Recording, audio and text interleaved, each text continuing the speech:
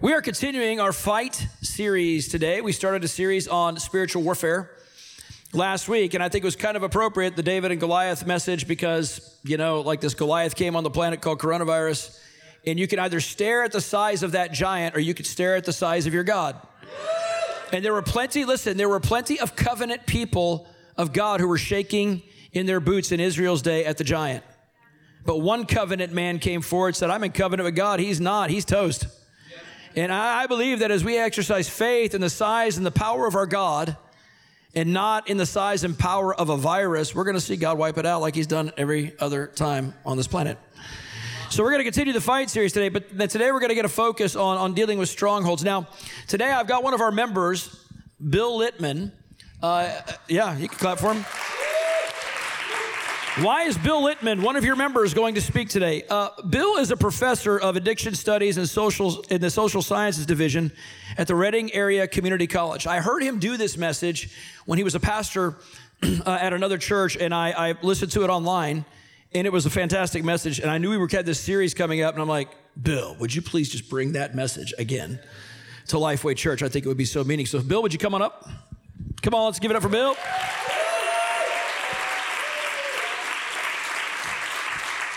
Would you extend your hands and just in the grace of God to him, and let's pray. Father, we bless Bill. That's probably, I know he teaches as a professor.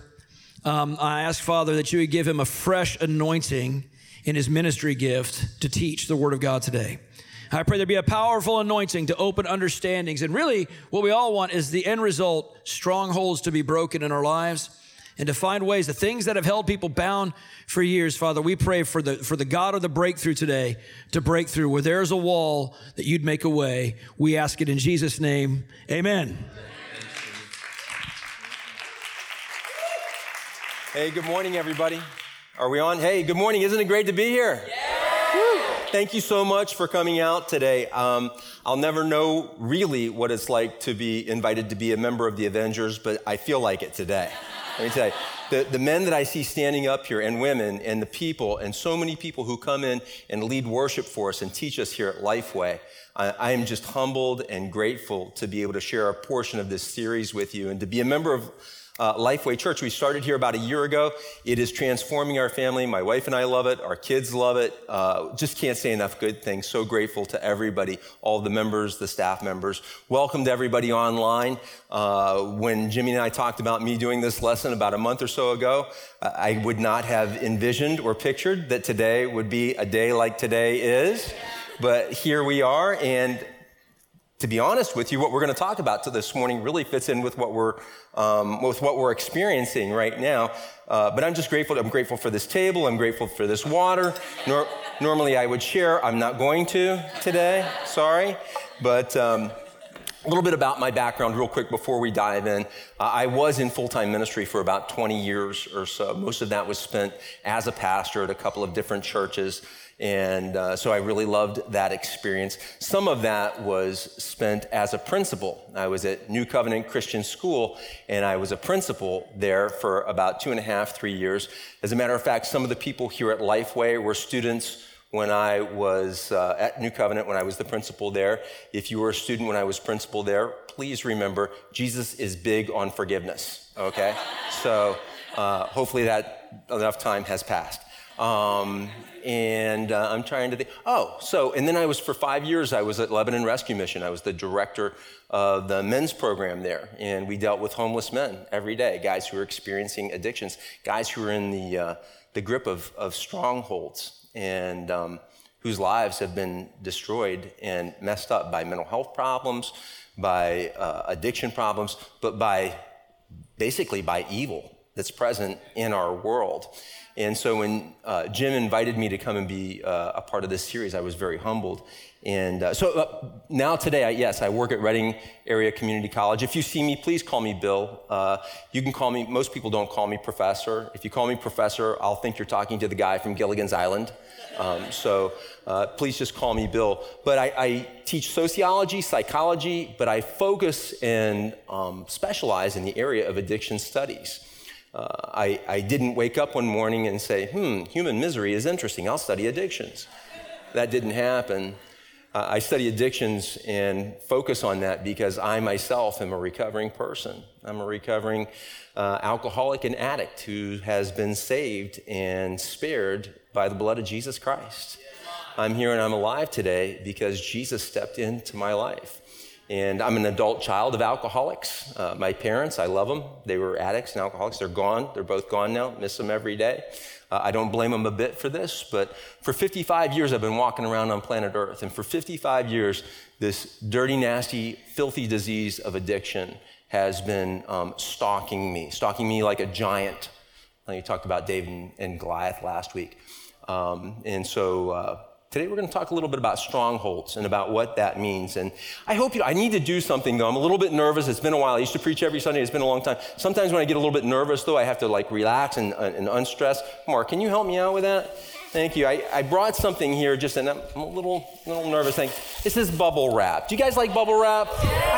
I love bubble wrap. So I wish I had enough for everybody. Does anybody need some bubble wrap? I don't want to hog it, but sometimes when I'm getting a little nervous and I feel powerless, and that's a big part of addictions, sometimes when I get a little, what is it about that that's so satisfying? It just helps me to feel a little bit better. I even brought some nice, big, manly bubble wrap. Look at that.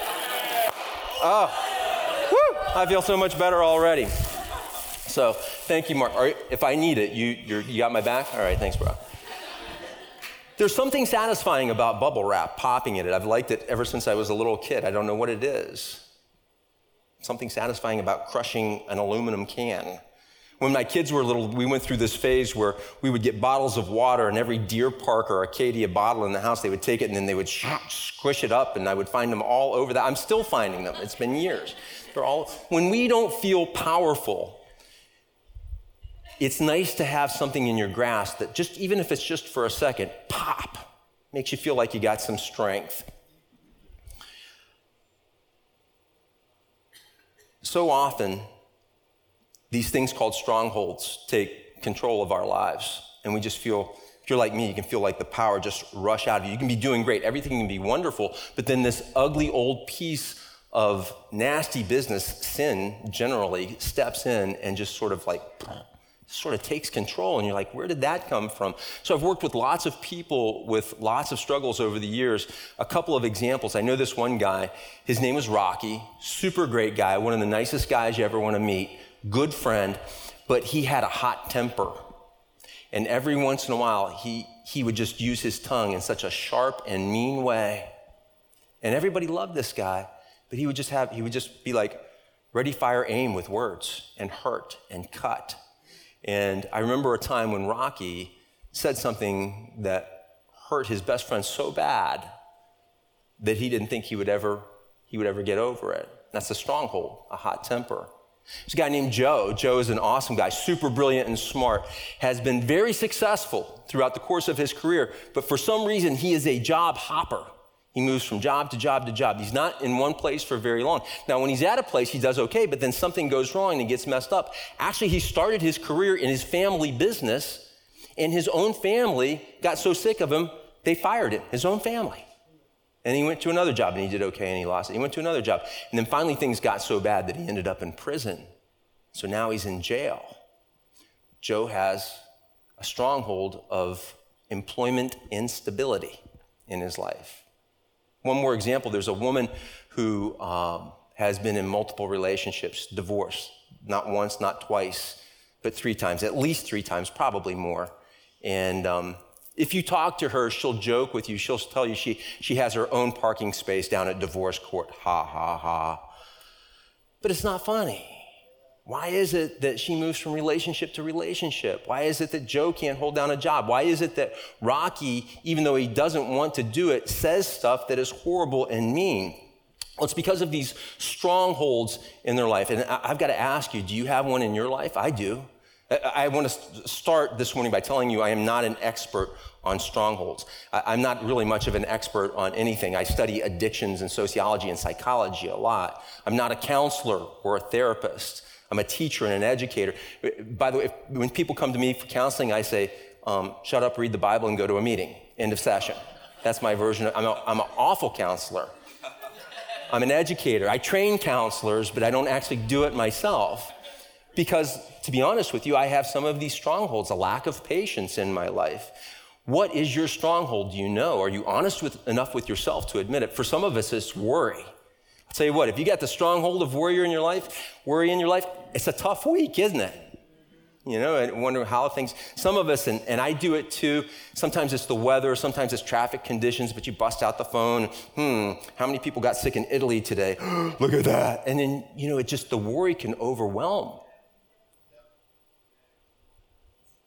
Some of us worry, it's the first thought when we wake up in the morning, it's the last thought before we go to bed, and then we worry, and then we worry that we worry too much because we know we're not supposed to. How about control? Is that a stronghold for you? Can be for some of us. This is a tough week if control is a stronghold for you. Lust, greed, laziness. How about this one? Judgmentalism. Hey, you know what? We can't help it. It's part of our survival instinct. It's how our brain is wired. But it's hard to go through the day without slipping into that judgmental place. And everybody judges a little bit, but some of us hand down more verdicts in one day than the Supreme Court does in an entire year. And then we catch ourselves as like, oh, I feel so bad, I shouldn't have thought that, and then we do it 10 seconds later. These are strongholds. These are more than bad habits. These are things that tear us down. These are weapons in the hands of an enemy that hates us. And when I say enemy, I'm talking about Satan and his minions and the ones that report to him. This is not a metaphor. This is not a symbolic thing. He is a real being. He has real beings who report to him. They hate us. They hate God. They can't hurt God, but they can hurt us. And the only way that they can even take a shot at God is by hurting you and me. And one of the ways that they do that is by using strongholds. So that's what we're going to talk about this morning. And we're going to look at another great story from the life of David. 3 characteristics about a stronghold, folks. They are old, they are tough, and they are discouraging. Strongholds have 3 characteristics. And if you're wondering what yours is and you're kind of wrestling with it, they are old, they are tough, and they are discouraging. And so that's why we're going to look at a story that many of us may not be super well acquainted with. I mean, a person could read the Bible their whole life and maybe not know this story. It's the story of when David conquers Jerusalem. Now, if you were here last week, you heard Jimmy do an amazing job of telling the story of when David fought and defeated Goliath. And in that battle, what David does is he meets Goliath head on. I love that story so much. Sling, swinging, legs pumping. The Bible says that David ran toward Goliath. Did you miss that part or did you catch it? Just a little 16, 17-year-old kid, knees up and down in the air, charging this giant, this 9-foot tall giant. He fought hard. Today, as we talk about strongholds, we need to talk about what it means to fight smart. Sometimes you fight hard, sometimes you fight smart. So, Father, as we dive into the text here this morning, I pray your blessing on it. Let me just disappear. Help us to see Jesus in him alone. So, Father, I pray for a release of strongholds through your word here this morning. I pray for the people listening online, the people in this room. We're so grateful. We're so thankful for Jesus. In Jesus' name we pray. Amen. All right, so this is from 2 Samuel chapter 5. It's the story of when Jesus takes Jerusalem. He conquers it, which was, the first time I read this, I was like, well, I just thought Israel always had Jerusalem. Well, not necessarily. So we're now about maybe 14, 15 years in the future from when David fought Goliath. He is the undisputed king of Israel. He is a strong king, and a strong king needs a strong capital, and that's what David is about to get. So if you want to follow along with me while I share this with you.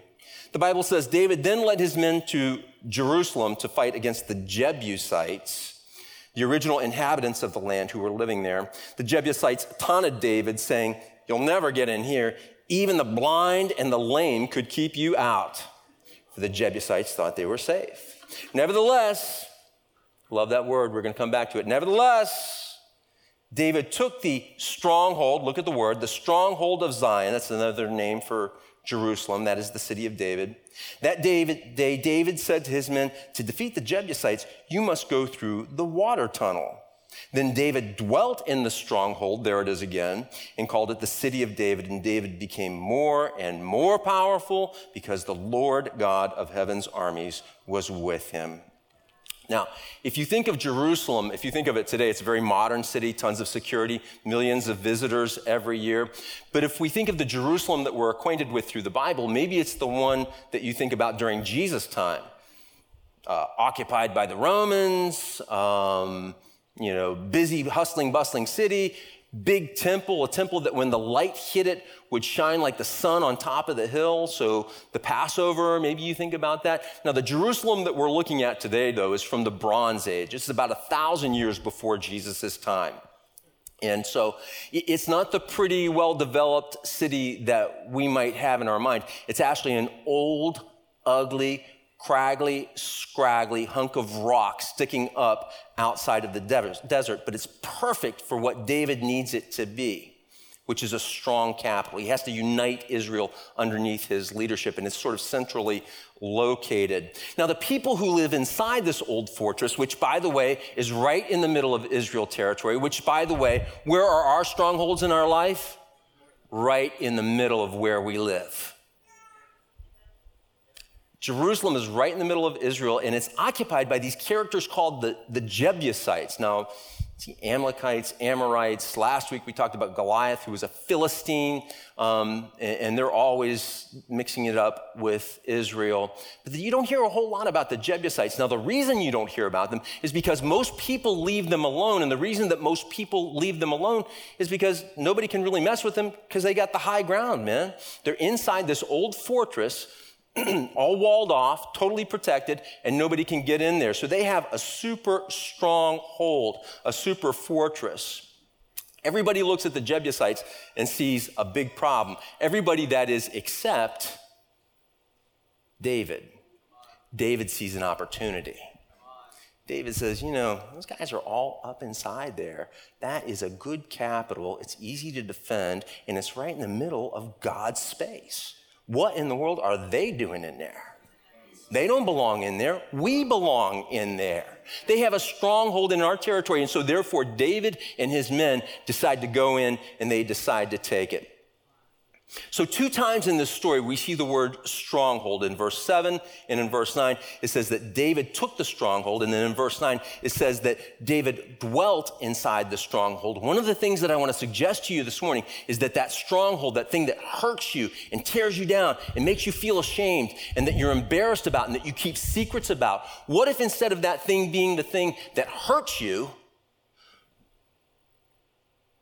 what if that was the thing that you dwelt inside of and that gave you power and that symbolized and signified your defeat in the name of Jesus Christ over the evil powers that want to hurt us? David dwelt inside the stronghold after he captured it. Also, I want to point out that right in the middle of this story is this incredible 12-letter masterpiece, the word called nevertheless. It says that in the story that the fortress was powerful and strong. Nevertheless, David beat it. That's what you need. That's what I need to deal with my strongholds. I still have tons of them. I need a nevertheless. How about this one? Born to addicts, nearly drank himself to death. Nevertheless, went on to share the gospel with people. That's mine. What's yours? How about this one? Hated school, dropped out, nevertheless started a business and supported her family and took care of the people that she loved. Didn't read the Bible until he was 60 years old, was an atheist. Nevertheless, came to a deep and abiding faith and loves the word of God. You see, that's what that word does for us. That's what that word did for David, and that's what it does for you and me, is it changes everything around. Everybody needs a nevertheless. What is your nevertheless? That's one of the things, that's one of our goals this morning. We want to figure that out for you. So figure out what your stronghold is, and then say, nevertheless, God steps in and he does this and gives me victory. That's what he did for David. I want to draw your attention to this verse. This is 2 Corinthians chapter 10, in verse 4. The Bible says we use God's mighty weapons, not mere worldly weapons, to knock down the devil's, there it is, the devil's strongholds. You see, you and I fight with toothpicks. When we just try and use willpower, God fights with spiritual bazookas and A-bombs. So one of the things that when we're working with people who have addiction problems, one of the things that we tell them first off is that, hey, listen, this is a disease that you have. This isn't a problem with willpower. Because I just don't have enough willpower. And their parents say, you're weak. Why? And even dads tell this to their sons all the time. Why can't you just have a beer or two like a regular man? Total trash. It's not about willpower. It's a disease. It's a physical disease, but it's also an emotional, psychological, and spiritual disease too. It requires spiritual solutions. That's what God does. He steps in and he heals and breaks down strongholds in ways that we never could. So that's what God does. He gives victory. He gave victory to David, and he gives victory to you, and he gives victory to me. But what is our part in it? Because God is so gracious and powerful, he's so powerful that he could do this on his own, but he's so gracious that he involves us and brings us into it. So I want to show you two things that David did to partner with God in order to accomplish this victory. The very first thing that he did was he turned a deaf ear to negative voices. Do you have any negative voices in your life? Maybe, maybe not. Do you have cable news in your life? People make money off of big-time profit off of being negative voices on TV. Because the more negative, there's something about it, we're almost drawn to it.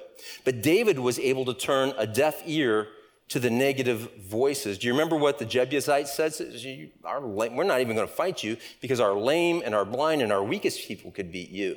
Now, they couldn't, but they said that because they thought they were safe inside the stronghold. But David ignores the insults and he stays focused. Several hundred years later, at these very walls, a guy named Nehemiah is going to go through something very similar. Nehemiah isn't there to invade and go into Jerusalem. Nehemiah is there to rebuild Jerusalem and rebuild the walls. As he's in on this project and building back the walls up, some people, this time he's up and the negative voices are down below. With David, it was the Jebusites up here and David's down here. Now Nehemiah's on top and the negative voices, and they're saying, hey, Nehemiah, quit working, quit building those walls. Come out of there. We want to form a committee. We want a blue ribbon panel. We need to talk about this. Nehemiah's like, sorry, not happening, man. I'm staying up here. I have work to do. He turned a deaf ear to those negative voices. But the master, come as no shock, the really powerful example of this in our lives is Jesus.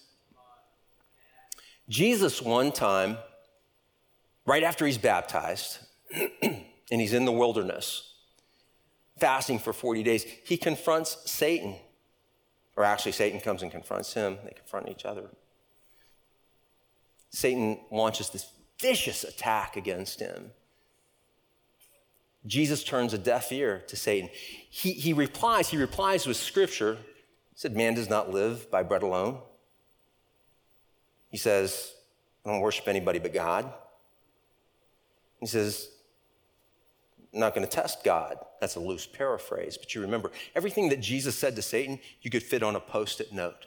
No big chit-chat back and forth. Listen, I really strongly and powerfully believe in the value of rebuking evil in Christ's name. But I have never heard anybody say that you should pull up a chair and have a long dialogue with evil. Well, sit right down. Let's go back and forth on this conversation. I'm telling you, that is unwise. Take it from somebody who at one time in a low point in his life had very long extended conversations with evil. Bad plan. Jesus turns a deaf ear to the negative voices. One time Peter, his best friend, comes up to him, and Peter doesn't like the idea that Jesus is going to go to the cross. And in Matthew 16:23, Jesus says to his best good buddy Peter, he says, get behind me, Satan. End of chat. Just short and sweet. Just get out.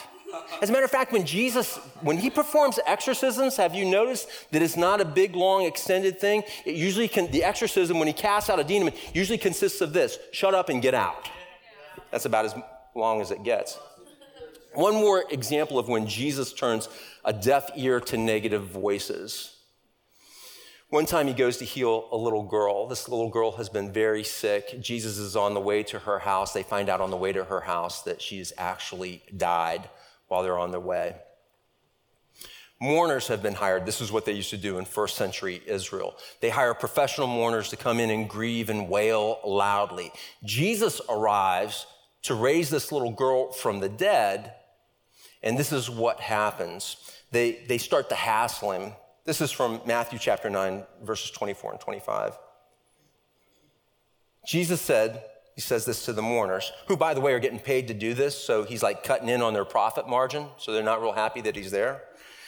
Jesus said, go away. The girl is not dead, only asleep. She was really dead, but he uses asleep as a figure of speech. But the people, look at this, the people laughed at him. They laughed at Jesus. After the crowd had been thrown out of the house, Jesus went into the girl's room and took hold of her hand, and she stood up. He raised her from the dead. Now, here's what I want to draw your attention to. There are people there who are mocking him, just like in your stronghold and in my strongholds. There are people who are going to mock us and make fun of us and try to shame us. But Jesus turns a total deaf ear to it. The Greek word there for throw out is ekbalo. It's a very strong Greek verb. I picture Jesus with those big, strong carpenter forearms, taking somebody by the back of the, I don't want to mess up my microphone here, taking somebody by the back of their britches and just saying, out, get out. And just toss them, like the old Westerns, when the sheriff used to toss the guy through the swinging saloon doors, boom, out. Shut up and get out. He turns a deaf ear to the negative voices. That's what we have to do as well. Picture it this way. I heard this years ago, and it's always sort of stuck with me. Picture yourself in a room with 500 radios, a small room, like a 10 by 10 room, right? Really kind of small, low ceiling. But there are shelves, and on each of those shelves there's a small radio. All 500 of those radios are just blaring, turned up as loud as they can go. Now, on at least one, probably a couple of those radios, is the voice of God. On all the other radios, there's some messages that are like, well, like toothpaste commercials or whatever, so, trying to sell you. And then on some of the other radios, really negative, ugly, hateful stuff, but we have it turned up and we're listening to it. And so what's the goal here? If you're trapped in that room with all of those messages bombarding you, all of those voices, is it to turn up God's voice? I don't think we need to turn up God's voice. Let me tell you something about God's voice. God's voice is penetrating, okay? All creation acknowledges the voice of God so that nobody is without excuse. That's what Paul told us in Romans. I don't think we have to turn God up. I think he's good and loud. You don't believe me? Watch a sunset. I think what I have to do, and I'll just speak for myself, I've got to turn the other voices down. I got to filter some stuff out so that I can hear God's voice more clearly. I have to turn a deaf ear to the negative voices so I can zero in on God a little bit better. And then the other thing that David did was he opens his eyes to some new choices. This one is hard for me. I'm all about, people who are tearing me down and upsetting me. I'm all about being deaf to those voices. I love that. Now I distance, I set boundaries, I distance in love. I used to amputate in anger, shut up and get out. Don't do that anymore, not nice, try to be a little nicer about it. This next one is harder. David opened his eyes to new choices. Do you remember how he won the battle? Does it say they threw ladders up on the wall and stormed it? No, they went in through the water tunnel. There was a water tunnel. It's interesting that Jimmy was just talking about aquifers. There was a water tunnel that provided fresh water to Jerusalem so that even if the city was sieged by an enemy power, they could still have fresh water. Other people saw high walls. David saw a solution and an opportunity. So he fights hard lots of times. David has spent most of his 20s fighting hard and winning big battles nose to nose, like jaw out first. In this battle, though, he's like, we need to do something a little bit different if we're going to win this one. And rather than looking at the problems, like the high walls or the fact that the Jebusites can shoot arrows down on them or pour hot oil on them or whatever it is that they did in those days, he says, we're going to try this a little bit differently this time. And he takes the city. They win. If you have a stronghold, an old, tough, discouraging stronghold, and you've been trying to use willpower and just wading into it, and you keep getting beat and beat and beat and beat, and we talk about this again in addiction studies all the time, it's time to change some stuff up, you guys. It's time to try some new choices here. You got to get creative with your problem solving. You got to ask yourself, are you quicker to point out problems and see why something will never work? Or are you good at looking for unique solutions within the problem? I'm telling you, coronavirus right now, this isn't like 9/11. 9/11, we geared up, went overseas, World War II, Pearl Harbor, that kind of stuff. America's got a little bit more experience at this. With coronaviruses and stuff like this, we have to not so much fight hard as we have to fight smart as we get through this. This means managing our emotions, looking for solutions, talking through some things. Got to get creative a little bit. That's what I had to do. Quick story from when I first got sober many, many years ago. I had a job where I had to travel on airplanes. I hate to fly. I hated to fly before all of the weird stuff like the TSA and the, all the, well, it's weird, right? I don't like to fly. So in my opinion, I heard a guy say, an airplane is 1 million non-flying pieces all bolted together. That's all it is. So I don't like to get on it. I don't like people touching me. I don't like personal space things. So I'm not real crazy about it. But I used to have to fly all the time. One of the ways in my drinking days, one of the ways that I was able to fly was I would get greased before I got on the plane. I'd sit there at the bar and self-medicate, And after I got sober, it's not an option. It's like I was killing myself with alcohol. So I figured out that if I got on the plane, what I would do, my creative solution, was I would go and find the families with kids. Nobody wants to sit with the families with kids, right? Because the kids get loud and they throw things, and sometimes they have to change diapers and stuff. And so nobody wants to sit around those guys. I sat around them because when the beverage cart came through, it was loaded with apple juice and stuff. They didn't have any of the other things. So that was one solution. The other was when I got to my hotel room and it had a little mini bar in it, I would call the front desk and I would say, you can give me another room, or you can get the mini bar out, but I'm not staying in the room with the mini bar, which was a big change for me because I used to ask them to come and restock the mini bar, right? But now that I'm trying to live this different life, that I'm trying to break free of this stronghold, now I've got to have some new choices. So I started thinking this week about things that are new choices, things that you can do and that I can do, because one of the things I love about Lifeway is the practical application that's included within each message. One of the first things I want to share with you, for me personally, and I know I'm not the only one, is just being here at Lifeway. Let me tell you, I am doing church differently than I ever have in my entire life. Been walking with Jesus for a couple of 24 hours, but man, I'll tell you what, the energy, the lights, the screens, oh my goodness, oh, I shouldn't look at that. All of this is so new. I came from a very reserved, very traditional form of worship growing up. A friend who grew up with me, we used to joke, he used to say, and it was biblical, it was doctrinal, it was good, man. He used to say, Bill, they're all good people and they're all going to heaven. They're just not going to like it the first day or two, Way too much smiling. What's all this jumping around and singing and everything? Everybody calm down. He said, but it'll grow on them over time. So I come from this super legalistic background. Again, awesome people, love them. But now I'm 55. My last 25, 30 years, however long the Lord has for me here on planet Earth, I'm not going to spend it sitting in a row looking at the back of somebody's head. God brought us, my family brought us here to Lifeway because I need freedom. I need freedom from strongholds. And I'm sick and tired of being bound by legalism. And let me tell you, I'm not saying that at anybody else's expense. Who am I to judge another man's servant? People are, Romans 14, people can do whatever they want. I'm telling you that for me, I need a place of freedom.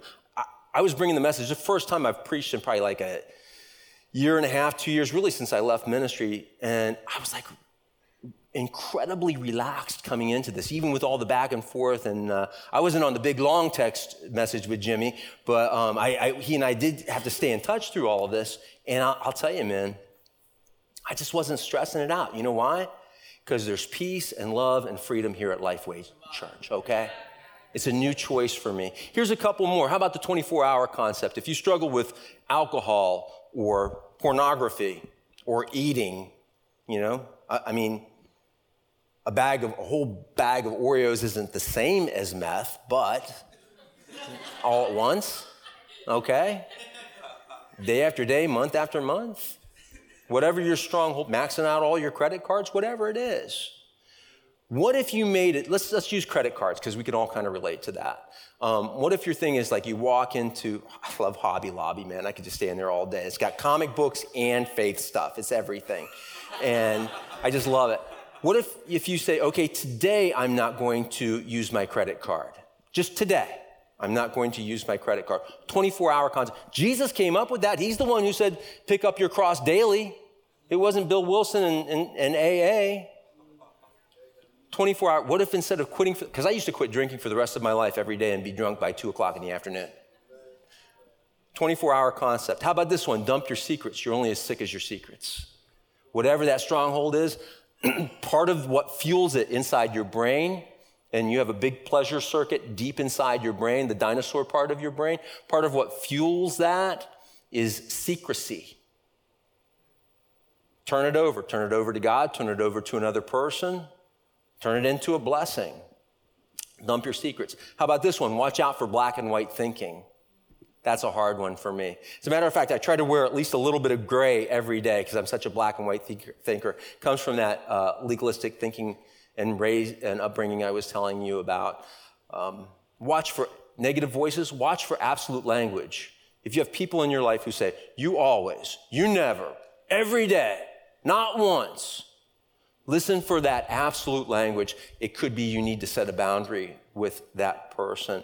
And then one more, I'm going to show you something. So in my classrooms at school when I'm teaching, I do not permit the students to take their phones out. You can take your phone out right now if you want to. If you don't have to, if you don't want to. I sit in the back. Our family usually sits over there. I wait until Jimmy and Vern aren't looking, and I go, like that a little bit. I don't let my students do it. I'm like super serious about it, but you can do it this time because I want to draw your attention to the fact that there's a feature here in addition to Instagram, Snapchat, Google Maps, MyFitnessPal, haven't opened that in a while, and Chrome. There's also, I just noticed here the other day, you know what else is on here? A phone. You can call people with this thing. You can pick it up. Now in AA, we call it, which I still go to meetings, not because I crave alcohol, but because I love the fellowship. In AA, we call this the 500-pound telephone. Got to pick it up, got to use it, put them back away now. We're sending people up and down the aisles to check out. Got to call somebody on the phone, got to talk to somebody hand in hand. New solutions, couple more real quick. I have a friend that I just met this week. He's spent his whole life praying on his knees. It's part of his habit. He can't pray on his knees anymore. His knees are shot out. You know what he does? He lays on his left side. That's what the Apostle John used to do on Patmos Island, I think. He used to lay on his left side, and he talks to God while no, this is my left side, okay. It's your left. See, I was trying to be nice, trying to accommodate. It's not like I don't know my left from my right, okay? Like lays on his left side and he talks to God laying on his left side because he can't pray on his knees anymore. Isn't that beautiful? In AA, we close every meeting with the Lord's Prayer or the Serenity Prayer. We can't hold hands right now like we normally do. So we're touching elbows or we're gripping each other's wrists. Those are just a couple. Oh, another good one. I was here for prayer on Friday and Vern, so wise, we were talking about it. He says, we have communion. Do communion in your house, right? How about that for peace and fellowship and connection with Jesus? Try a new approach.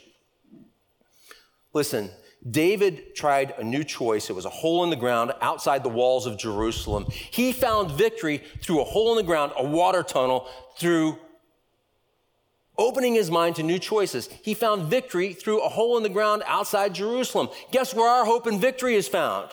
In a hole in the ground just outside the walls of Jerusalem. It's not a water tunnel, it's an empty tomb. Jesus Christ, God, became a human being, came here, lived a perfect life, was killed, murdered for his trouble, unjustly by cruel, wicked, sinful men, was buried. he came back to life. He wasn't in a coma. He didn't have a fever. I don't know. I don't think he had a fever. He was dead. And he reanimated. He came back to life. He walked out of a hole in the ground. Just as surely as David, you can, by the way, that water tunnel, it's on the tour. You can still go visit it today. It's a real place. It's a real thing. There are pictures on the internet. You can look at them if you want to. His victory was found there. Our victory was found there.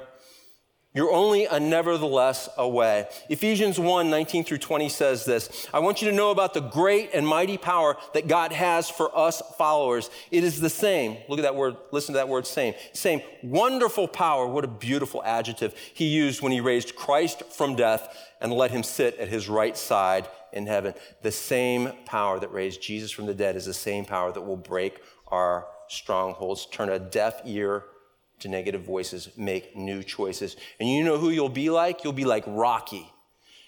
You may not know Rocky. Maybe you know him better as Cephas or Peter.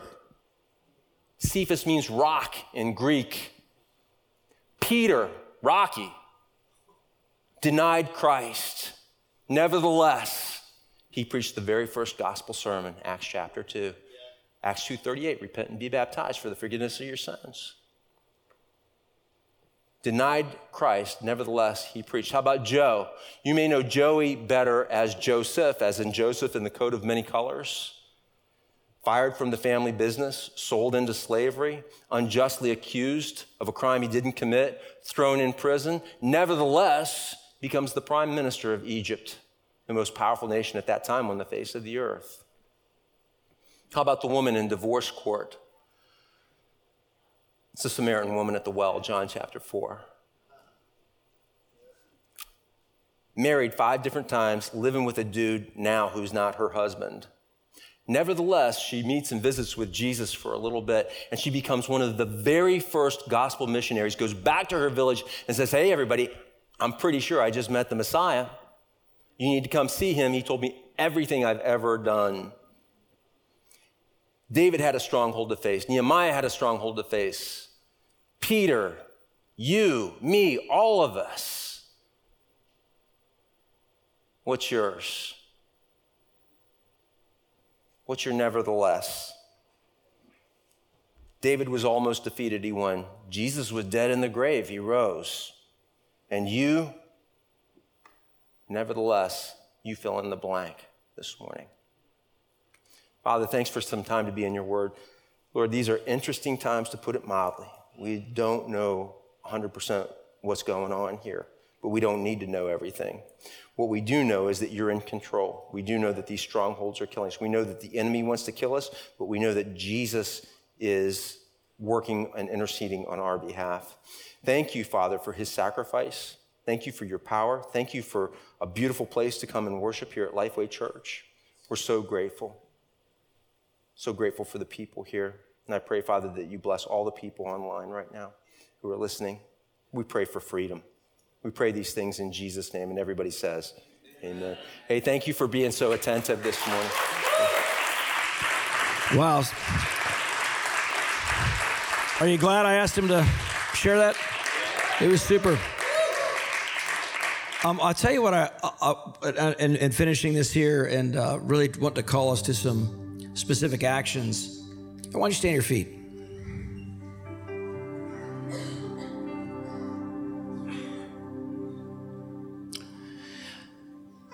He's not wrong. I mean, my approach to dealing with things is to invoke the name of Jesus Christ and my covenant with God against what it is I'm doing. But sometimes we do need God in that covenant to show us a different strategy. The reason David, again, could find the water tunnel where no one else did was because of his covenant relationship with Jesus Christ. And some of you need to enter into that covenant today.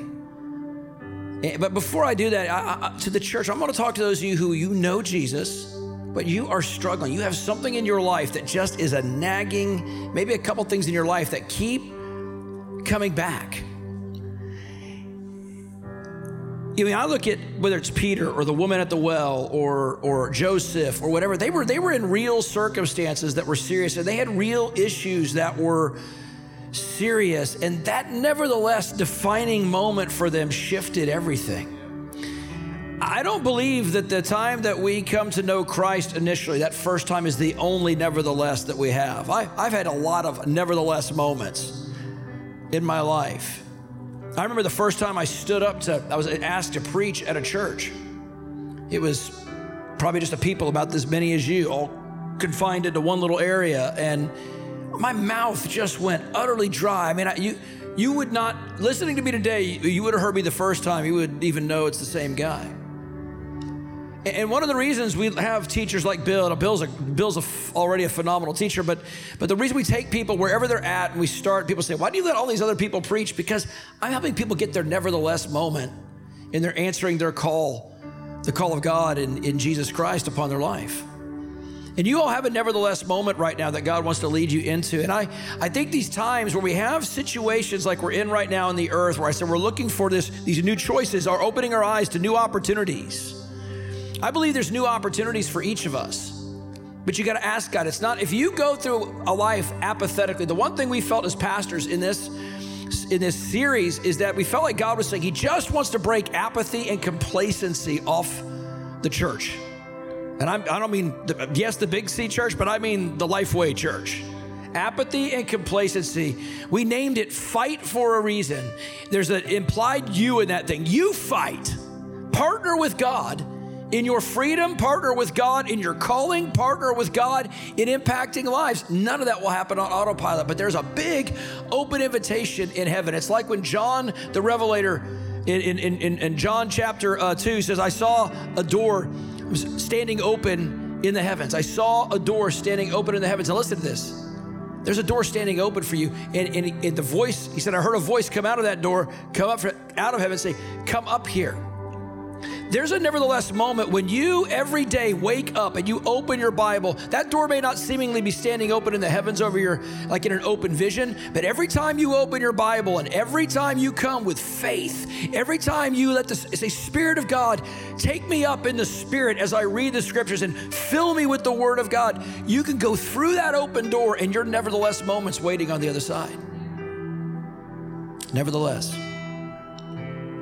David was able to find that waterway, that access point to gain victory over the Jebusites, over his stronghold, because he was in covenant with God and God opened his eyes to see what he couldn't see previously. We said last week in Ephesians 6, it says that we don't wrestle against flesh and blood, but against principalities, powers, hosts of wickedness. We're fighting a spiritual power. And it says that it's one of the names of the powers there is rulers of darkness. You know, when you live in darkness, darkness has rulers and they own you. And last week I gave a demonstration of coming out under this dark, imagine a big dark cloud over me, and I make a choice. I made a choice to go under the dark cloud, and so I make a choice to move over under the light of Jesus Christ and come into his light with my life by surrendering to his leadership and his lordship. And here's how you do that. You need to believe. Listen, Christians, I know I believed in Jesus 50 years ago or 40 years ago or 20 years ago when I said yes to Jesus in Sunday school. Friend, you say yes to Jesus. You make that decision to go from darkness to light every day you wake up. Sure, you make the original covenant. I made an original covenant with Lydia 26 years ago at an altar. And she became my wife and I became her husband. I have made that choice to be her husband, and she has made that choice to be my wife every day since then. To engage one another, to have a practical relationship. Does this make sense? So some of you need to do that. Some of you went to church, you made a profession of faith, and you wandered so far, and you need to recommit your life to Jesus Christ. That's why you're stuck. And some of you just never did. And I want to tell you, going to church, I don't care what your flavor or preference of the church is, denominations, I mean by that. What version of the church you are, that you've come from. Bill and I come from totally different backgrounds in our church experience. We have one Lord. And the uniting factor isn't the preferences that he experienced previously in worship and the ones we have now. The defining moment is when we actually say yes to Jesus. You can go to church your whole life and never be changed. That may mess some of you up. But going to church does not make you a Christian. Making a covenant with Jesus does. And so I want to give everybody an opportunity. Here's what you got to believe. You got to believe that Jesus came from heaven to earth, that he died on the cross for your sins, that he rose again, that anyone believing in him wouldn't perish, but would have eternal life. It really is that simple. You believe and you receive his sacrifice, and his righteousness is credited to you. Your sins are wiped out, or a better way to put it is they're paid for. And therefore you can't keep, if we pay off your house, you can't keep paying for it once it's paid off. You can't pay for your sins once they've been paid off. You can only live a life in response to the one who paid for it. Would you bow your head and close your eyes for just a moment? If you're listening online, I'm asking you to get in on this. Right there in your living room, like, give your family a chance. Tell everybody, dads, moms, whoever's in charge there, kids, bow your heads and close your eyes. We're going to have to do some business with Jesus right now. If you're here today, if you're online today and you're saying, man, I want to receive Jesus Christ as my Lord, I want to receive his payment, and I want my new nevertheless to start today where I get victory over the things that have had victory over me. If that's you today and you want that, would you raise your hand high in this room and raise it? Yeah, and raise it online. Yeah, I see several of you. Awesome. It's awesome. Jesus, heaven just going crazy right now. I know some of you are recommitting, and some of you are saying yes to Jesus for the first time. Come on, in your rooms, in your houses right now, come on, lift your hands and surrender. Come on, in this room right now, would you all just raise your hands and surrender to Jesus and pray something like this. Say, God, I come to you in Jesus' name. I want a nevertheless moment. I covenant with you today that Jesus is Lord of my life, and I surrender to your leadership. When I fail to follow perfectly, correct me, strengthen me, and set me on a straight path that will bring you the most glory and fulfill the purpose of why you created me. I ask right now that you would fill me with the Holy Spirit, baptize me with power from on high, that I can be your witness, that I can stand strong in faith and not fear in times of adversity, and bring your light to a dark world in Jesus' name. And all God's people said, amen.